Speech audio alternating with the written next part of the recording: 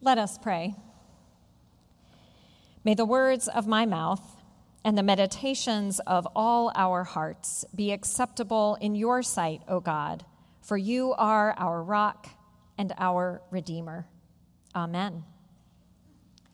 Our scripture lesson today comes from the Gospel of Luke, chapter 19, verses 1 through 10.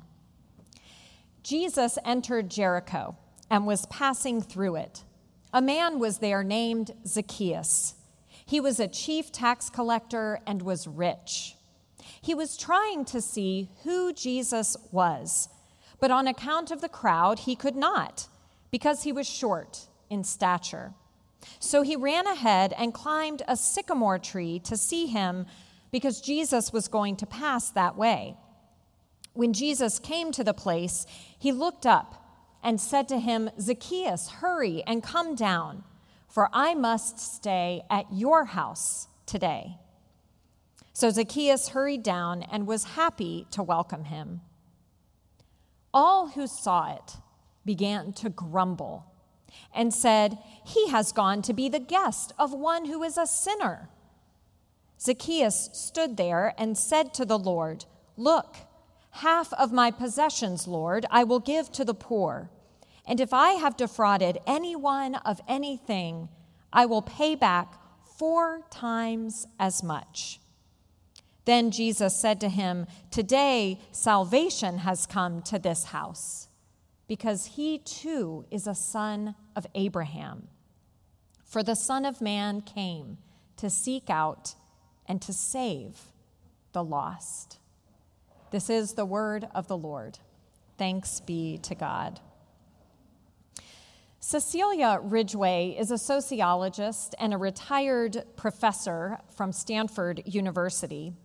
Her entire career was spent studying status, that ancient and universal concept that so deeply influences our everyday lives and relationships that most of the time we're not even aware of it.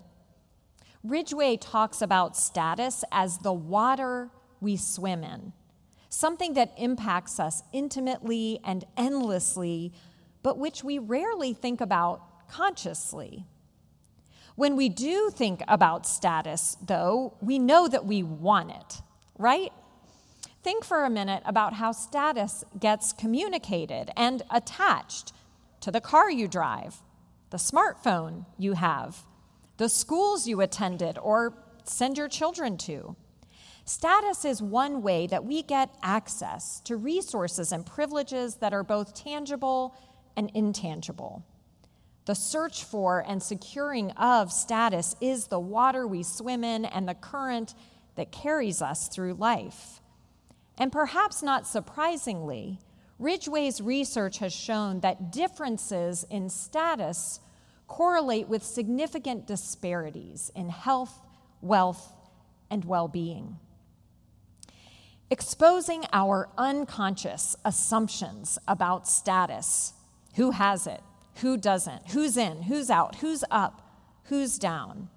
Exposing these assumptions seems to be one of Jesus' primary goals, especially in the Gospel of Luke.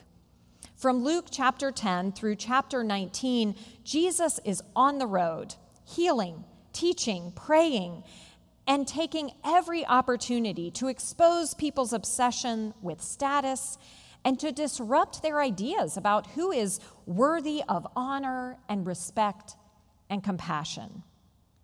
It is near the end of this journey season that Jesus encounters Zacchaeus, someone whose status was determined, as all of ours are, both by his physical appearance, he was short, his wealth, he was rich, and his profession.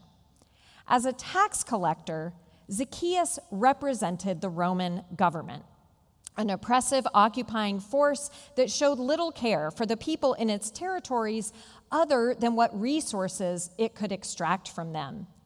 Tax collectors also had a reputation for skimming off the top, and as such, they were synonymous with sinners. For all these reasons, Zacchaeus was looked down on by his community with a mixture of hatred and contempt. Maybe that's one reason why Zacchaeus, a grown man, climbs a tree to catch a glimpse of Jesus when he can't see him because of the crowd. Most adults would probably hesitate to do such a thing in public. We think of tree climbing as a child's activity, but Zacchaeus doesn't seem to care. Maybe because his reputation is already well established and well tarnished.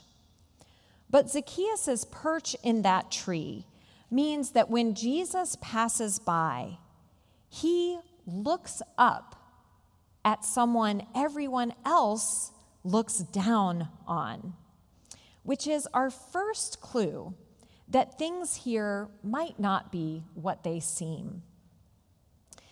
A colleague of mine who's in youth ministry made up a youth group game called Angels and Devils. It works like this.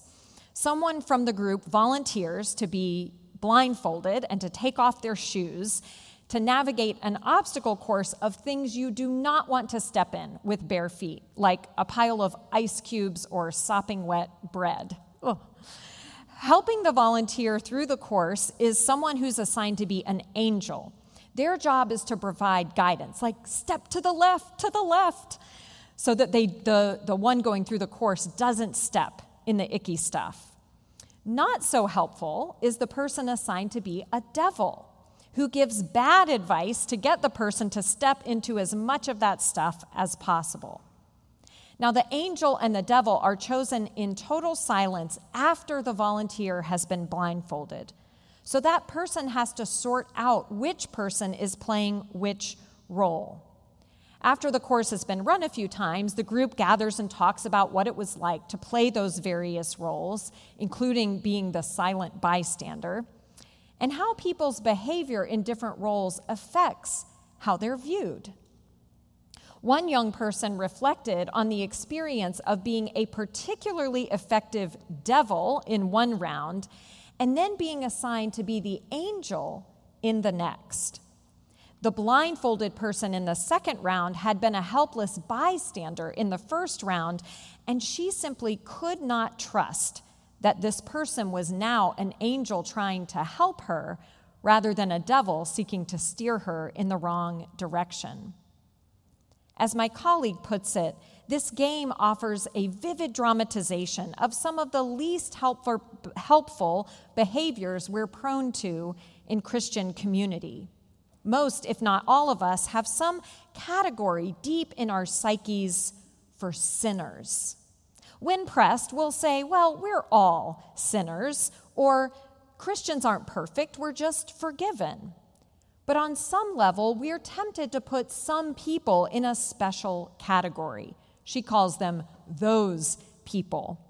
Those people are the ones committing the really bad sins, by which we usually mean the sins we like to think we are not tempted to do. Those people are so far beyond the pale, they just don't belong with the rest of us, at least not until they demonstrate repentance. And we mean, though we don't say, that they repent according to our satisfaction. She concludes, it's a tragedy. Our preconceptions about those people prevent us from seeing them for who they really are. This fixation with other people's sin is one of the ways status operates. Once we've decided we know where somebody belongs on the various rungs of the status ladder, it's hard for us to imagine or accept that they could act in ways contrary to the box we've put them in. When Jesus looks up at Zacchaeus to announce he's coming over to stay at his house, the crowd immediately begins grumbling. After all, they know who Zacchaeus is. He's an irredeemable sinner. Our translation of this story reinforces this idea. After the crowd begins grumbling, we read that Zacchaeus says to Jesus, "Half of my possessions, Lord, I will give to the poor. And if I have defrauded anyone of anything, I will pay back 4 times as much. As if only now that Jesus is coming to his house, Zacchaeus has decided to right his wrongs, to repent. But if we look at the original language of this text, we discover it is in the present tense, not the future tense, suggesting that Zacchaeus' action is both current and ongoing. As if he says, half my possessions I give to the poor, and if I have defrauded anyone of anything, I pay it back 4 times as much. This isn't something he will now do. It's something he's already doing. Could it be that Zacchaeus is more complicated than his hopeless sinner status suggests? Could it be he doesn't fit neatly into the box into which his community has put him? And could it be that Jesus knows this, and by choosing to go to Zacchaeus' house, is inviting the rest of his community and us to question our assumptions? The translation of Zacchaeus' comments into the future tense makes this a redemption story, a story we love to tell and to teach to children because it is so straightforward. When you do everything you can to see Jesus and then Jesus singles you out, you will also see clearly your sins and repent and be forgiven. It's not a bad interpretation. It's just overly simple. And if we hang out with Jesus long enough, we learn to question any conclusion that is too neat or straightforward. Because we're all more complicated than we appear to be. In a 1964 magazine profile of Bob Dylan, who was already famous at just 23 years old, the author relates a conversation he had with Dylan. I agree with everything that's happening, but I'm not part of no movement, Dylan told him. If I was, I wouldn't be able to do anything else but be in the movement. It's like politics, he went on. I just can't make it with any organization. I fell into a trap once when I agreed to accept an award at the Americana Hotel in the Grand Ballroom. As soon as I got there, I felt uptight. First of all, the people with me couldn't even get in. They looked even funkier than I did, I guess. They weren't dressed right or something. Inside the ballroom, I got really uptight. I looked down and saw a bunch of people who had nothing to do with my kind of politics. I looked down and I got scared. They were supposed to be on my side, but I didn't feel any connection with them. Here were these people who'd been all involved with the left in the 30s, and now they were supporting civil rights drives. That's groovy. But they also had minks and jewels, and it was like they were giving the money out of guilt. I got up to leave, and they followed and caught me. They told me I had to accept the award. When I got up to make my speech, I couldn't say anything by that time but what was passing through my mind. They'd been talking about President Kennedy being killed, and I had to say something about Lee Oswald, his assassin. I told them I'd read a lot of Oswald's feelings in the papers, and I knew he was uptight. Said I'd been uptight too, so I'd understood a lot of his feelings. I saw a lot of myself in Oswald, I said, and I saw in him a lot of the times we're all living in. And you know, they started booing. They looked at me like I was an animal. They actually thought I was saying it was a good thing Kennedy had been killed. That's how far out they are. I was talking about Oswald. And then I started talking about friends of mine in Harlem, some of them junkies, all of them poor. And I said they need freedom as much as anybody else. And what's anybody doing for them?